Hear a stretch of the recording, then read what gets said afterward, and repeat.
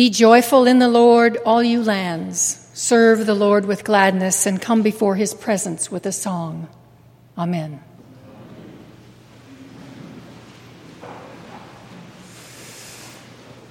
In recent weeks, I'm sure many of you have attended events of one kind or another that mark a graduation where people have been recognized for certain accomplishments.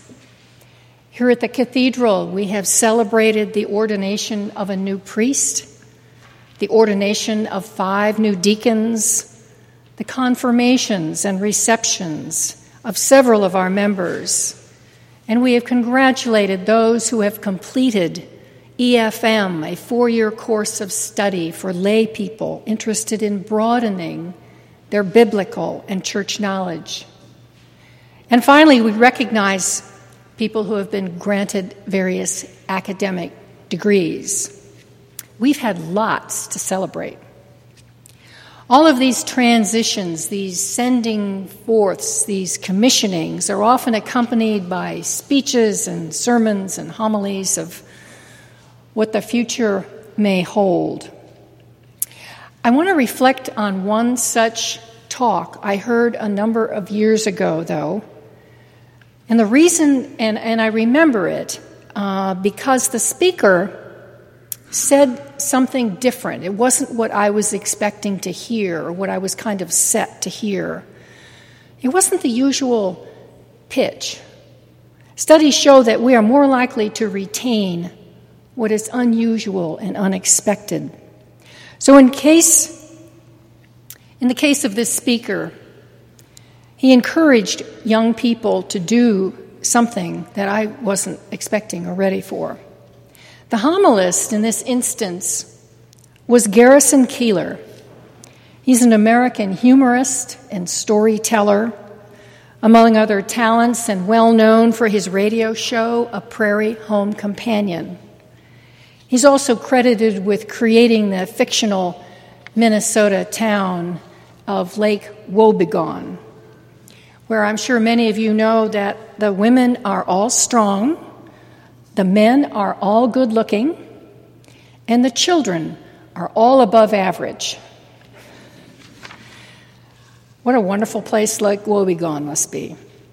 The setting of the baccalaureate service that I attended some 15 years ago was my son's college graduation, and I don't remember many of the details of what Keillor said, but his central message, as I mentioned, has stuck with me, and it was this: do not be afraid to make a mistake, and don't wait until you're way into your 30s to do it.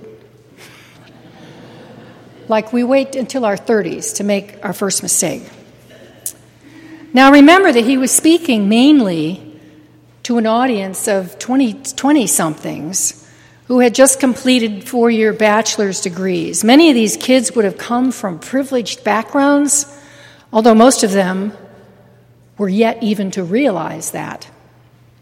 They had been given much by virtue of their birthright, and they were used to succeeding. So up to that point, all they'd had to do was to be at the top of their game. They had to know what to do to figure out how to make good grades. Notice I didn't say study hard. They just had to figure out how to get good grades. And excel at extracurricular activities, whether in sports or music or theater. Maybe that wasn't too hard for most of them. But what they had no idea about is what lay in front of them. And I think this is what Garrison Keillor was asking them to focus their attention on. With all of their success, they had little experience with making mistakes, with failing, with not coming out on top, with not getting what they wanted or thought they deserved. In short, they probably had few coping skills to deal with anything but success. What they would learn in life is that their strategies for succeeding that had worked so far would not always prove to be the ones to get them where they wanted to go. So Keillor was advising them, just Don't be afraid to fail. Don't be afraid to make a mistake. You're going to need to learn this because you're going to encounter this in life more than once.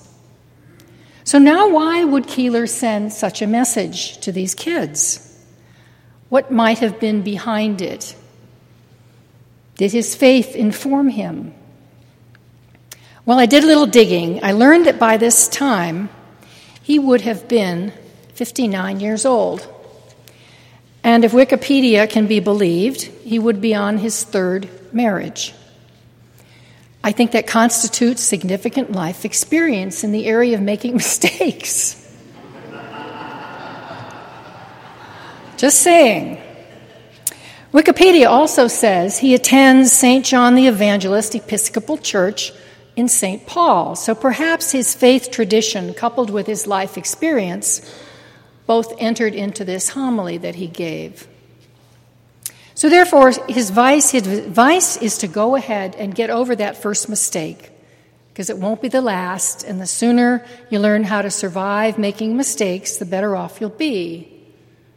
So reading between the lines, Keeler might have been talking about God's grace that we hear about in today's lesson from St. Paul's letter to the Romans. We are justified by faith.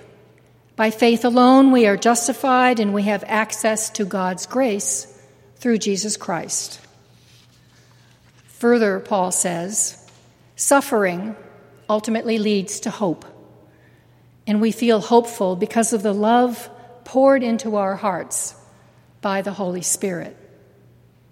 These were not words that Keeler spoke, but the message was there. Another one of Keeler's sources for inspiration could well have been today's Old Testament reading from Exodus, in which the Lord is making a new covenant with the Israelites, whom he has brought out of Egypt. The Lord's first covenant with Abraham was to do just that, bring them out of Egypt, along with promising land to Abraham and his descendants. That first one was decidedly a one-sided covenant. The Lord did all the work. Now, in Exodus, the Israelites are in the Sinai Peninsula. They've come that far.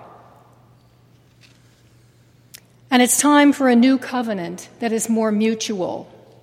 So this time, the Lord instructs Moses to tell the Israelites they must obey the Lord's voice and to keep the Lord's commandments.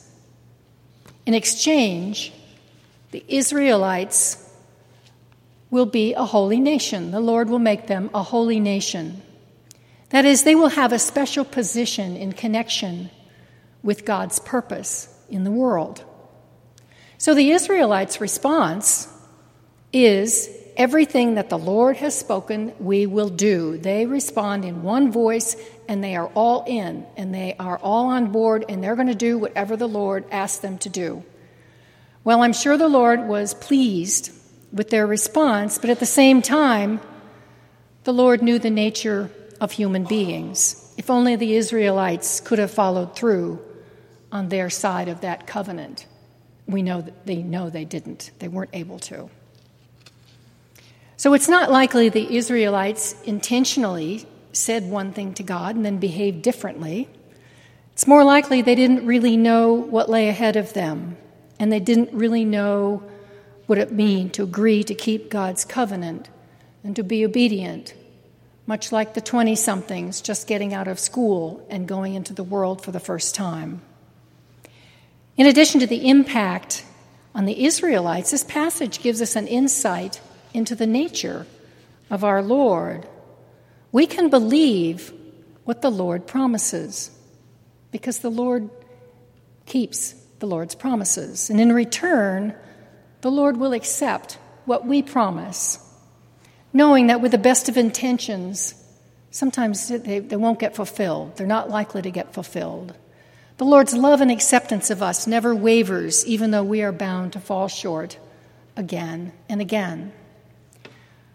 Finally, Keeler may have drawn some inspiration from today's gospel reading from Matthew as well. It's very clear commissioning of Jesus to his disciples.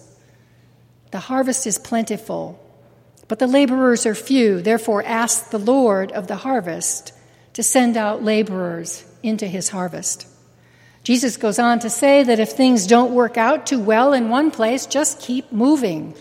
Don't be dissuaded. Don't be discouraged because you're not well received. In other words, expect to run into some resistance. You may fail in your mission, but you will not be alone. And here's how to deal with it. You know, it may not have been Scripture at all that inspired that baccalaureate homily all those years ago, but I would like to think so, because it is certainly Scripture that inspires us today. It reminds us of God's early covenants, forged with the father of our faith tradition and with Judaism and Islam as well. And now the covenant is how the covenant is renegotiated again when Christ comes. Listen for the words in our Eucharistic prayer today. This is my blood of the new covenant, which is shed for you and for many, for the forgiveness of sins. And while you're listening to those words, be reminded that God's grace is the founding principle of Christian living. Okay, so now we've been called to go out. We are the ones who've been commissioned. What will we do this week as disciples of Christ, who are aware of God's grace in our lives and who have been sent out into the world? How can we live differently? What will we do, or what will we think, or what will we pray about this week that will be different from last week, and that is focused wholly on how God has graced each one of us? Pick one thing. It may have to do with a special talent you have. Figure out how to share it with another. Or you may have an infectious laugh. Figure out how to share that laugh with someone else. The list is endless because each and every one of us has been graced in some way, and we know how to use the talents that have been given to us by God to fulfill God's covenant with us and God's purpose here on earth. Don't be afraid of making a mistake. We know that's okay. Doesn't have to be a big thing that you do this week, just one, and I guarantee it will be pleasing to God because it will be to God's glory and a living out of our covenant.